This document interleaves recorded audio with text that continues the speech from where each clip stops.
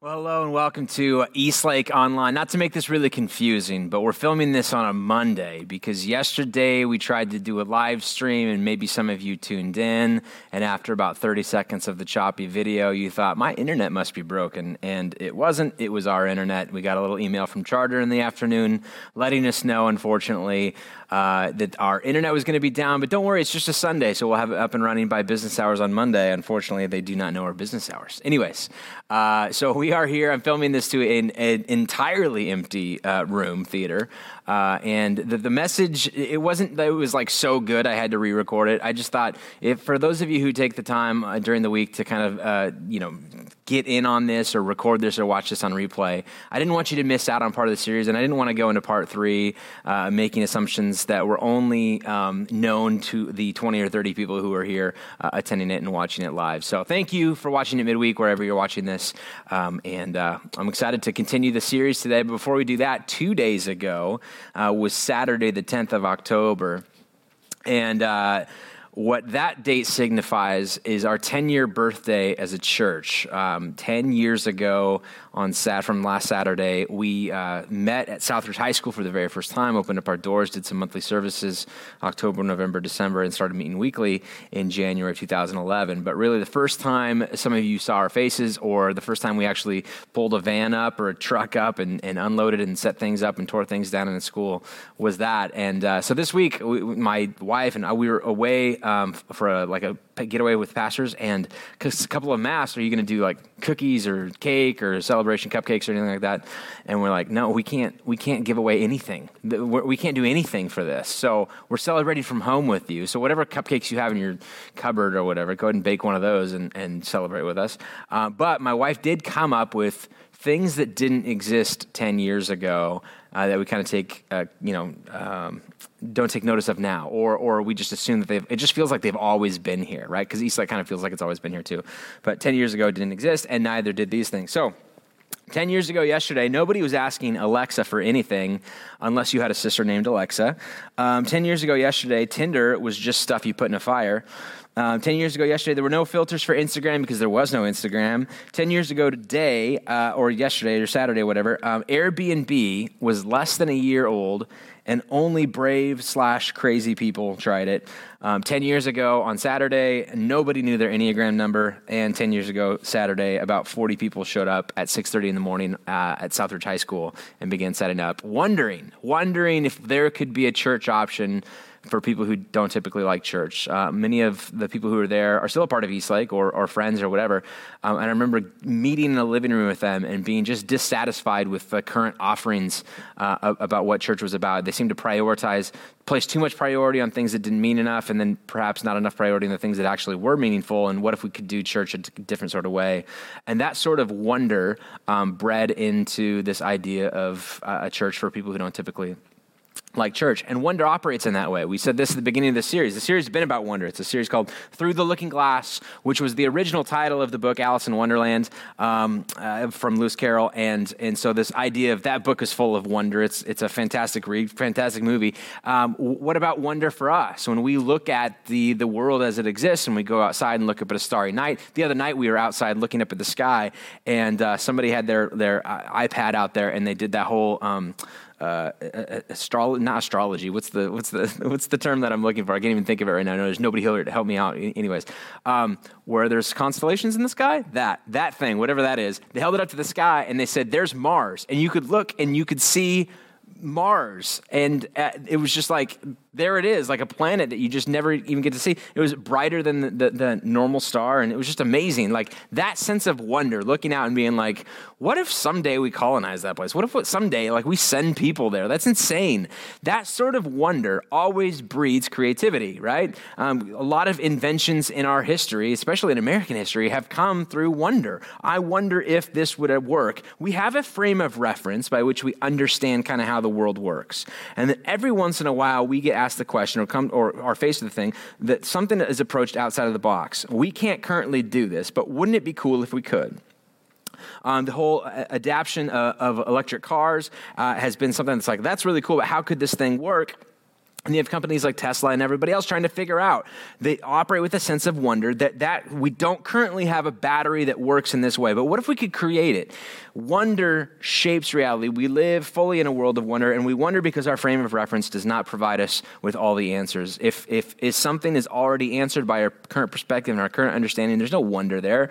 We just, operate as if we know the answer to this. And this is not exclusive to the realm of technology. This shows up in Scripture and in terms of what does religion look like for us, and ethics as it kind of is inspired by religion, and what we believe and how we operate and how we behave and what we consider to be important and what we consider to be moral. We like I said, we said in week 1, you grow up with a frame of reference. Oftentimes you adopt it from your parents, and then it kind of evolves and adapts as you kind of go along. But we have a perspective of how things are supposed to work and what is right and what is wrong. And then every once in a while, something comes out of the blue, and we're introduced to this person who challenges our faith, or a professor at college or whatever that says, "Oh, have you thought about this?" Or just life experience in general. Like, somebody goes, "These things are happening. Why are all these bad things happening to me? If there is a good God who exists, then why this?" And there's been all kinds of explanations for why that is. And there's these things called theodicies, which is basically an explanation of why evil can exist in a world that is created by a good God. So this concept of it invading into the world of ethics and religion is not very new. And wonder exists in this. And perhaps, though, you grew up in an environment that was that kind of restricted wonder. Like, we don't ask too many questions. Like, don't worry about it. We've got these things solved. Don't worry. Everything can be figured out if you'll just spend more time here, or more time listening to me, a guy like me, or just attend church more, or I don't know, whatever answer it was. Oftentimes in religious environments, wonder has been perceived to be kind of dangerous, because what we've seen a lot of times is stories of people who wonder and then they wander, right? They wonder for a while, they have questions, those questions don't get good enough answers, and then they begin to kind of wander and do their own thing. Then they have kids and they come back to church and blah, blah, blah. That's how it all goes. But there's a sense in which the perception has been that the church is against wonder. And I just think that that's incorrect. I think that what we've seen in history is people who have been inspired by a God who creates to then go and discover the wonder of his creation. We already believe in a God who could do this kind of stuff, and that inspires our ability to kind of go and discern why gravity operates the way that it does, why the molecular structure of certain things operate in the way that they do. Anyways. And when it comes down to it, centrally, when it comes down to like the central focus of religion, we believe that yes, we can wonder about stuff, and that is part and parcel of being human and discovering the world that we have found ourselves in. But God sent somebody. This is the ultimate claim of Christianity. God sent somebody to stand on our side of the frame to serve as a point of reference. And the audacious claim is that we could know with certainty, or with a certain level of certainty, what God is like. And it's not a thing. It's not. It comes in the form of a person. And this is important because what we find, like we said in week 1 of this series, is that we're not the only ones who find ourselves wandering out of religion. The book of Hebrews is almost like this sermon that was written to a group of people who were trying to discover. They're coming out of Judaism. They've been presented with the story of Jesus. They've seen his teachings and his way of doing things. And they're like, we need to incorporate this somehow, but we just don't know how. And they begin to find themselves wavering in the faith and trying to figure out, what do we keep, what do we discard, what do we move on from? And in Hebrews, there's this author. We don't know who it was. It wasn't assigned to anybody. We're pretty sure it's not Paul. But anyways, who writes this almost like sermon helping to direct these people. And one of the biggest points of it is the centrality of focus on the person of Jesus. Like, I don't care where you wander, what you do, but you need to have some sort of a sense of a terra firma, or firm ground, firm terrain by which to kind of go off from. We've seen those movies like The Matrix or Inception, where the dream world gets so complex that a sense of reality is lost, and we don't even know what's true anymore. In this same way, this author of Hebrews goes, there's going to be life, there's going to be so much wonder in life, but here's the one thing we can definitely fix our eyes on, as he would say in chapter 12, verse 2, fix our eyes on Jesus, the pioneer and the perfecter of our faith, or the author and perfecter of our faith, or the beginning and the end of faith. It is safe to wonder as long as you're grounded in some sort of reality. And he would say, or this author would say, it comes in the person of Jesus. Christianity begins and ends with the person. Now, as a pastor, I get a chance to oftentimes hear about deconversion stories. These are people who, for whatever reason, wandered away from the faith, and they find themselves going, I'm not really a church person anymore. I'm not even sure what I believe or whatever.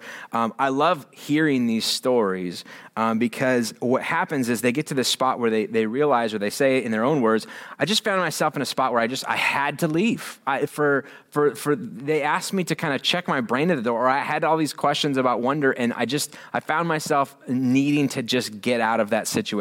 And sometimes it's justifiable, and sometimes I wonder if you wandered away aimlessly or needlessly or whatever. Or other people, maybe you're watching this and like you're the proverbial, I have one hand on the door. This is the last chance. Like I've kind of given up on church, and then I hear about like a church that's not really for church people, and that's kind of my category. And so I'm giving it kind of one last thing, but don't say too much because the hand's on the door to be able to leave. I get it. I understand. When I hear these stories of deconversion, though, oftentimes I find myself going, I wonder if you're leaving for something as peripheral as like internal politics. Like I've talked to people who go, I just got involved in a church. I was on a serve team. I got to see kind of behind the scenes of how the internal politics of an organization work, and I just thought that churches would be exempt from people trying to like step on other people to kind of get in positions of power and authority, and I just saw it abused, and it just makes me ugh. And it's true, man. People are involved in this. Like internal politics has killed many church, or perhaps, we're coming into election season. External politics. All of a sudden, the partisan side of identifying with one political party or one political issue or whatever became so much, and you felt so excluded. And it's like, how could you see this? How could you see this differently than me or whatever? Or perhaps it was the hypocrisy. You walked away from church because people are hypocrites. Like they're saying this one thing, and then I see them doing something else. And I'm just like, man, that's just people, man. That's like, how do you survive on social media? I don't understand. Like, the hypocrisy is a part of just human nature. So I get that you would want to walk away from a church, but do you just walk away from life altogether? You're obviously staying in some things. There's hypocrisy probably in your workplace too. Or maybe it was rules. Maybe it was like a church, an organization had so many different rules that kind of defined what was in and what was out and what was kosher but what was not kosher, or good but not right, or whatever. Anyways, and you left because the rules were kind of just like overwhelming in that way. I get it. I understand why that you would leave. Or perhaps it was as simple as hurt feelings. And it's embarrassing to almost admit that you left because your feelings got hurt. But like, that's a real thing. Like, I don't want to downplay that. Like, I get it. Somebody said something to you. Somebody shamed you in some way. Somebody was like, maybe, and who knows what kind of day they had or whatever, and you can kind of make these games for it, but when it comes down to it, you left and you walked away because your feelings got hurt in some way. And so now we find ourselves in this position, or people in these scenarios specifically find themselves in a position where they say, but now, right? But now I've got this all figured out. But now I know. Now I can see clearly. Now I can see why, where things went wrong or whatever. In those moments, perhaps I was, biased in terms of some things, but my reference point now is so clear. And it's interesting because even then we see other people who are making poor decisions with their life, and we think, well, they're clearly biased in some certain way. They're clearly, they have something going on. There's a history there that shapes them. We think we are exempt from it. This is our hypocrisy at our own level. We think it's okay for me to wander away from the faith and to be taken aback by the lack of wonder within church or religion because I have so much clarity in my life now, and not feel like we're affected by bias, even though we see other people and we go, they're clearly affected by bias. They're clearly affected. And we even do it with some sort of generosity towards even maybe our divorced parents who we could never understand their divorce when they were 16, when we were 16, and they're telling us a story and we're just like, whatever, you're just a jerk. And then later on you hear the stories of both sides as they come out and you go, I kind of get, we're all operating with some sort of a perspective, some sort of a barrier to even our own reality. And so perhaps that's in play. Perhaps when I walked away from the faith because my frame of reference couldn't make sense of this new thing, and I was not encouraged to wonder why that existed. It was either believe it or get out. And so I just said, fine, I'll get out. Maybe that's limited. Maybe that's not the right thing. Maybe I'm saying no unnecessarily to this sort of thing. This sort of limited frame of reference shows up in Scripture. This is not an American problem. This is not a 21st century problem. This is from the very beginning. What we see over and over in the Old Testament and the New Testament are people who believe, who have this like perception of if you're sick, it's because of something that you did. If you're healthy, it's because of how blessed you are. When their children fall sick, they wonder, what did we do? Is it this man who sinned, or was it his parents who sinned, or this child who sinned, or whatever? Like all of these weird, limited perspectives that we see can cause us, and they're hurting. They're like trying to make sense of this. Like, but our perspective is so broken. We're not even sure where reality lies in this. And so the beauty of Christianity, the point of all of this through this looking glass is, yes, we are all looking through this glass, and we are all shaped by all kinds of different things. But Hebrews reminds us, and Scripture reminds us that the story of Christianity is that there has been a reference point that has been made known to us and for us, that God sent his Son to come on our side of the frame to help us to see clearly at least what he's like and what this life is best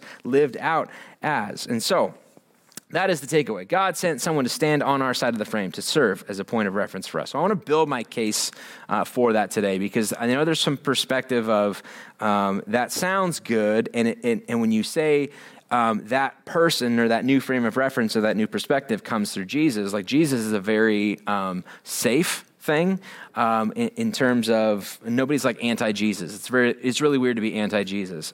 He seems to stand for all the things that we care about, and even from like American politics, both sides claim him, and so it's not. There could be an argument that.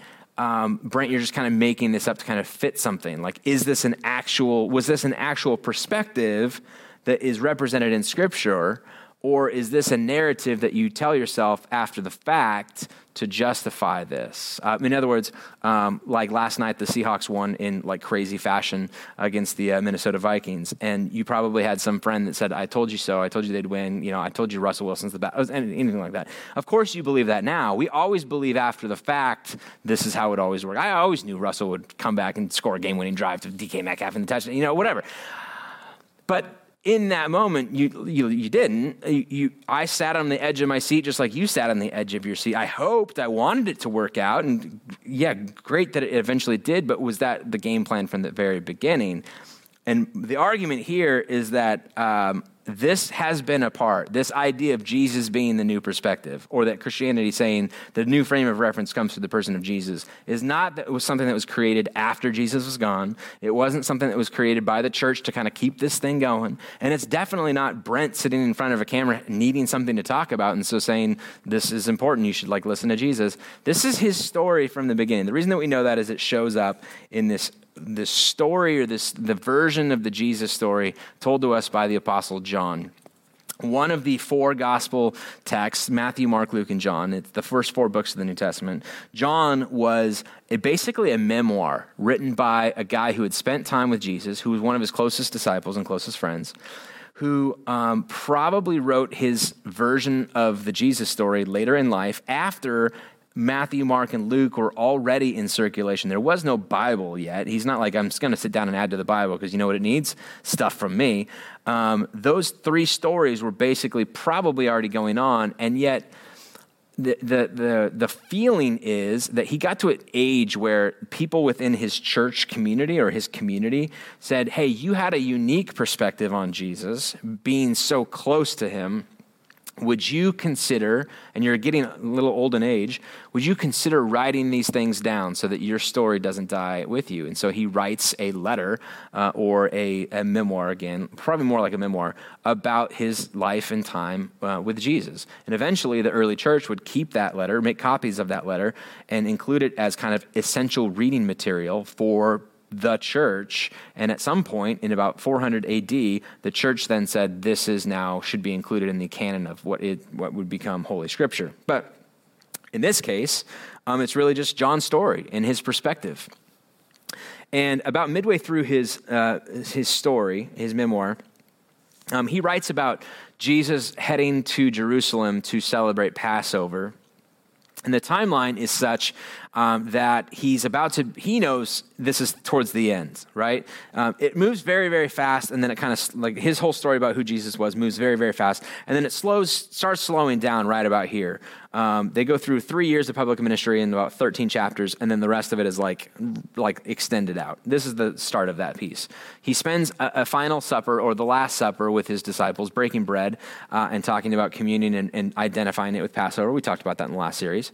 And then he begins to kind of have real, intimate, honest conversations with the disciples, speaking in terms that are a little bit ambiguous to them, that they have to draw like clarifying questions to. He's trying to have them understand. And John's remembering this. I remember how dumb we were sitting there and Jesus speaking clearly to us about what's about to happen, and us thinking, this is a Passover like any other. This is a meal like any other. This is just Jesus being Jesus. I can't wait till next month when we get to go to Galilee or something like that, right? So he's having this conversation with them, and at one point he breaks this terrible news to them. I'm about to leave you.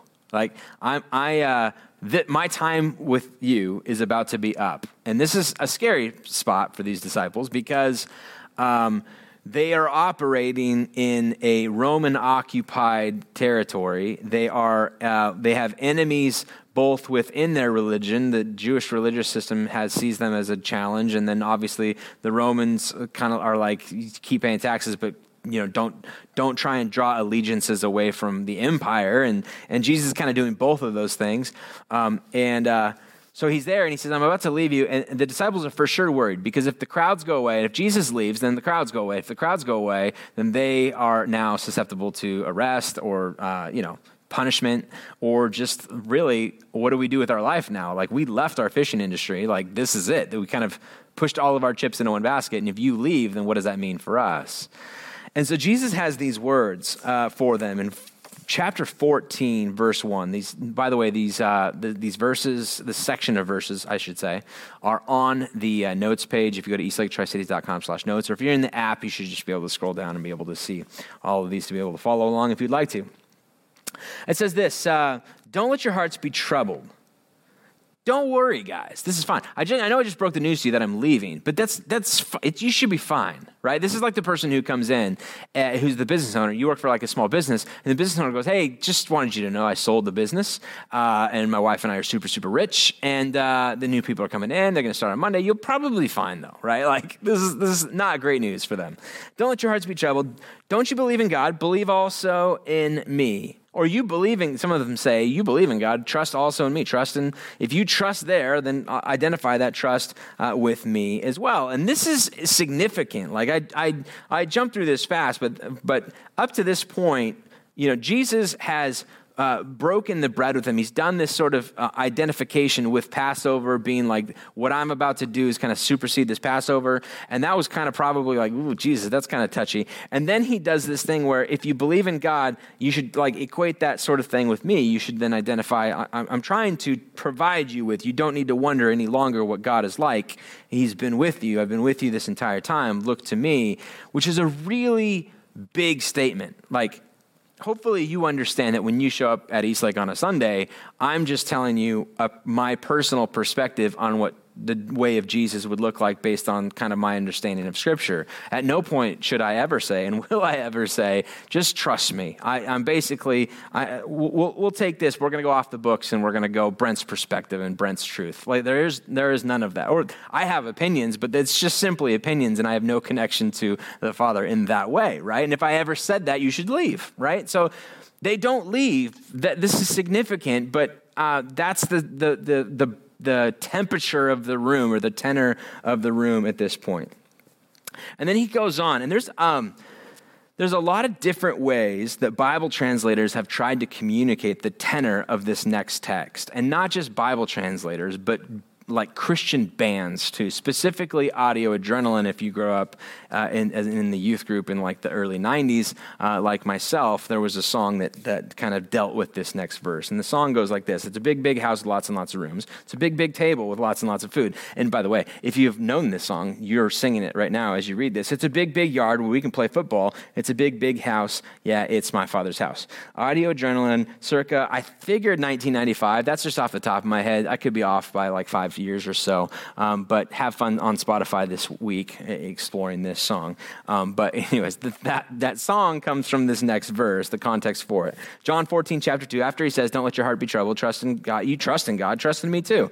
My Father's house has many rooms. If that were not so, would I have told you that I'm going to go there to prepare a place for you? And then he jumps down in a couple of verses later and he says, you know the way to the place where I am going. And then he just stops. And it doesn't say how long this pause is there, but like there's clearly an evidence of like an awkwardness of, have you ever been somewhere where somebody goes, well, everybody knows, like you went to a class and the teacher was like, now we all clearly know the answer to this question, right? And everybody in the room's like, should we? I don't know it. But no, I don't want to be the idiot that doesn't know it or raises my hand. It's always nice to have that friend who's willing to be the idiot. Like, hey, I don't know it, right? Those are good friends to have. Thank you, Carl. That shows up in this way. Thomas blurted out, and I added blurted out. That's just me. That's Brent translation, just so you know. Tom, you'll see a couple of those show up in a little way. Lord, we don't know where you're going, so how can we know the way? You keep talking like you're going to leave, which is kind of weird for us. And then you're talking about this place that you're going and you know where I'm going, but we genuinely don't. And I'm looking around the room going, I don't think I'm the only one. I may be the only one who's saying it, but I'm definitely not the only one who thinks it. And Jesus makes a statement in response to this question or this clarifying question that has been a statement that you're probably familiar with. It's probably been ripped out of context from this. And so I wanted to set this up so that you hear what he's saying with all of this, because this next statement has been used as kind of a club to sort of exclude people, or we think of it in terms of here's who's in and here's who's out. In terms of comparative religions, in terms of, here's, you've got all different roads that lead to the same mountain, and that mountain is God, but you can get there via Buddhism, you can get there via Islam, you can get there via Christianity or Judaism or Jewishness or whatever. There's all kinds of avenues with this, and this feels like a very exclusive claim, because what Jesus says next is, I am the way, the truth, and the life. What he's trying to communicate in this point is that thing that you think is out there, because we all probably have felt that feeling, even if you're not religious.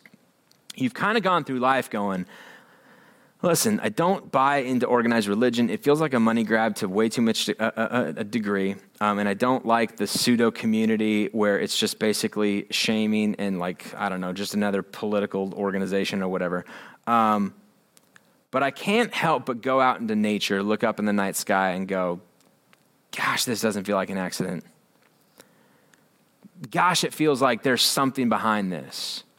Or when we watch something or hear something or read something about a story about a person who acted in self-sacrifice, or just there's stories that like just twinge something in our hearts, like our emotion, our conscience, and then we think, I'm operating out of some sort of a sense of rightness, of what's right and what's not right and what's good and what's not good. And I know I grew up in a home that kind of taught me a little bit of that, but I just think it's deeper than that, because I don't think that my mom and dad knew everything. And so I think that there's something inside of me that kind of directs me towards something that's and that whatever that thing is that I'm trying to live up to, and I'm trying to be good enough for that whatever God that exists, and you've prayed, even God, if you exist, then do something for me or whatever. Here's what he's trying to say in this. He's answering that question. He's trying to say in this moment to these disciples, you no longer need to worry about where you stand with God, because God is literally standing before you. This is not a statement of exclusion. This is a statement of what it means to be in. You already know what it takes to be in. You don't have to figure anything out anymore. The Old Testament is filled with all kinds of sacrificial systems of people who, both within the Jewish religion, the Hebrew religion, and outside of it, trying to make sacrifices, all of these different gods to appease whatever may exist out there. We're not sure why he's angry, so we'll kill this and we'll do this and we'll spread the blood of this over here, and we'll make all of these sacrifices, even some of them to the point of child sacrifices, to try and appease whatever god, so that rain will come, so that fertility will happen within our community, so that resources will show up or whatever. We wonder. And he's like, you don't need to wonder anymore. Let me offer you a little bit of terra firma in this way.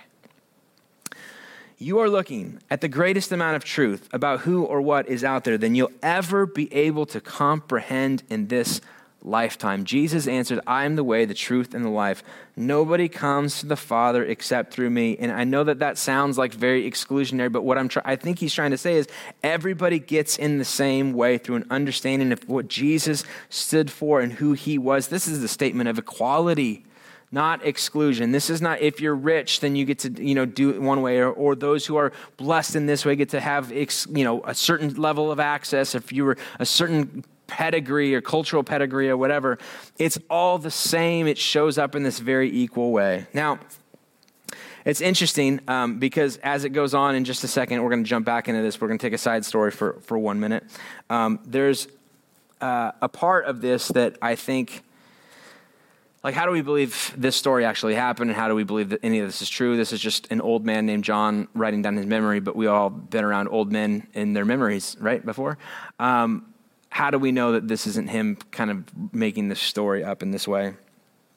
There's a thing called textual criticism, and I included a link to this, by the way, at the Wikipedia page of textual criticism, because it's like this whole school of how things work, and there's certain authors that really focus on textual criticism, and it's not limited to biblical literature, it's really any ancient literature. How do we know that this is the actual original text that we have? Or did Homer's Odyssey kind of have different evolutions as it is presented to us? Are we reading what Homer wrote down, or are we reading evolved versions of it? And as it comes with Scripture, the same thing applies. And Scripture is a book of ancient literature, and so it is heavily looked at in terms of literary criticism. How do we know it was actually written down? Because things that are written down have extraordinary weight to them, especially in the ancient world. Because for them, the resources to be able to put something in print were significant. Today, you can type almost anything on a computer and print it to your printer, and it's there, but it's not going to be around forever, probably. There's a big hurdle to get something published. Like if you're a published author, that's a big deal. And as big of a deal as that feels in today's world, imagine in a world where literally the physical resources of pen and parchment, or they didn't have pens, ink and parchment would have been substantial, not to mention the education level. The opportunity to get something written down in literary format is increasingly high, way higher than what it would be anything for today. So there is a sense of verifiability in the fact of if we have these documents and the number of documents that show up from the Old Testament or New Testament specifically, that kind of verifies for us. We think this is kind of legit. There's just so many copies, and as expensive as it would be to have all of these, we just think it makes it a little bit more true or makes it more believable. And within textual criticism is a subcategory called the criterion of embarrassment, which basically even works out for today. It's the idea that any account that would be embarrassing to the author is probably presumed to be more true than not. When you tell stories and you include embarrassing details about yourself, you and I are more adept at believing those two things to be true, because we have this innate ability to speak well of ourselves and to kind of, if we're going to fudge things, it's going to be to our profit, right? We're going to tell a story, and if we include something embarrassing about how we failed our first driver's test, we don't go, that doesn't sound right. That sounds more right than you saying, I've passed every test I've ever taken, and I'm probably immune to COVID and all of these different things. That doesn't feel true. You know what I mean? To say something that's embarrassing actually endears us to this. And that is what we see in this New Testament. These disciples, John writing these things down about embarrassing moments for these disciples. Thomas being the one who finally blurts out, hey, I don't know where you're going. I don't think I'm the only one. Peter following through on Jesus' prediction that he would deny himself or deny Jesus, knowing Jesus 3 times. And that's included. That feels legit, because if it wasn't legit, it feels like a weird addition to have in there. So this next phrase shows up in a significant way. So John chapter 14, verse 8, Jesus has just said, I'm the way, the truth, and the life. Nobody comes to the Father except through me. And then Philip dumbly said, and I added dumbly, that's me again, but dumbly said, Lord, show us the Father, and that'll be enough for us. It's almost like he just discredited everything that Jesus ever said. That's really good, Jesus. Now, how about you just show us the Father, and that's enough? To which Jesus rightly responds, don't you know me, Philip, even after I've been among you such a long time? Anybody who's seen me has seen the Father. Let me make this very, very clear to you. That's exactly what I've been talking about, man. If you want to know what that God that exists out there that you think might exist, you don't need to look any further than me. I am the frame of reference point. I am the thing that which you can go off of. What do we know what God is like? The best picture that we have of God is the person and the teaching of Jesus. Well, what about the God of the Old Testament? I get it. That's a level of understanding for them. That feels like a different God than the New Testament God. That's why we have this New Testament, to show us that, listen, this was a cultural thing for them. They had this mind, this grid of understanding. They really believed that we were supposed to kill all these people and then move into this, and this is what God's plan is for me, right? And this is all cleared up in this perspective of who Jesus was going. Listen, we've had a lot of ways that people have understood what God is like. Let me show you the clearest picture possible, because we've kind of seen through a glass dimly lit, as Paul would say. We've kind of seen bits and pieces here and there about what God is like and what he looks like and what he wants from us. And with this person of Jesus, the claim of Christianity, whether you believe it or not, that's fine, I don't care. But the claim of Christianity is we don't have to look anywhere else but what Jesus would have to say. And we would do well to spend time, perhaps on a weekly basis, gathering together for a moment, refocusing our energy on what it would look like for me personally to live in the way of Jesus in the life that I live. With the kids that I parent, with the school that I attend, with the job that I do, whatever. What would it look like to follow Jesus in this moment and in this circumstance? That is the point of it. That's what he's trying to do. Now, he doesn't stop there because he knew some of us might need a little bit more. Believe me, verse 11, believe me when I say that I am in the Father is in me, or at least believe in the evidence of the works themselves. And Jesus here is giving us a little bit of a bone. He's throwing a little bit of a caveat. Believe me. And if you don't even believe me, for him, he would say, look at all of these things that we've done. Look at these miracles that we've performed. Look at all of these stories that we have. Look at all of this wisdom text. Look at the way that the people have been drawn towards this and their lives have been changed.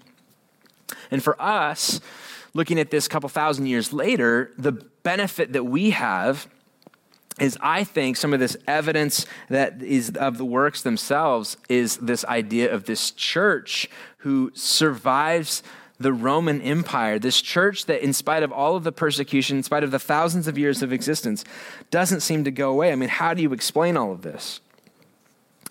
The best way to explain the explosion of the church is that we saw these people who saw him alive, and when they fixed their eyes on Jesus, they never took their eyes off of him, and they began to do things that would change the world. Like, one of the biggest, why do you believe this is all true? I'm just like, the survivability of Christianity, the fact that we still have this, the fact that around the world, literally billions of people gather together in churches to try and make sense of what it would mean to be religious and moral and have our religion shape our behavior about what we think and what we believe and how we behave and what we hope for in life. I think that speaks just incredible volumes for why Jesus is worth investing our attention and our time into. Jesus' point is, if you look past me, stop short of me, take your eyes off of me, you may miss the Father. And the worst thing, I'd say this every Easter, and I know we had a weird Easter, so it didn't count this year, but counted, but whatever. The worst thing possible happened to the best person possible. So the question is, what do you do with this? Is this what we believe? Is this enough of a reference point for us? Has Christianity for you been something that we do because, the community, it's fun to be a part of a church community, and I like that you watch my kids for an hour and the free coffee's nice, or whatever.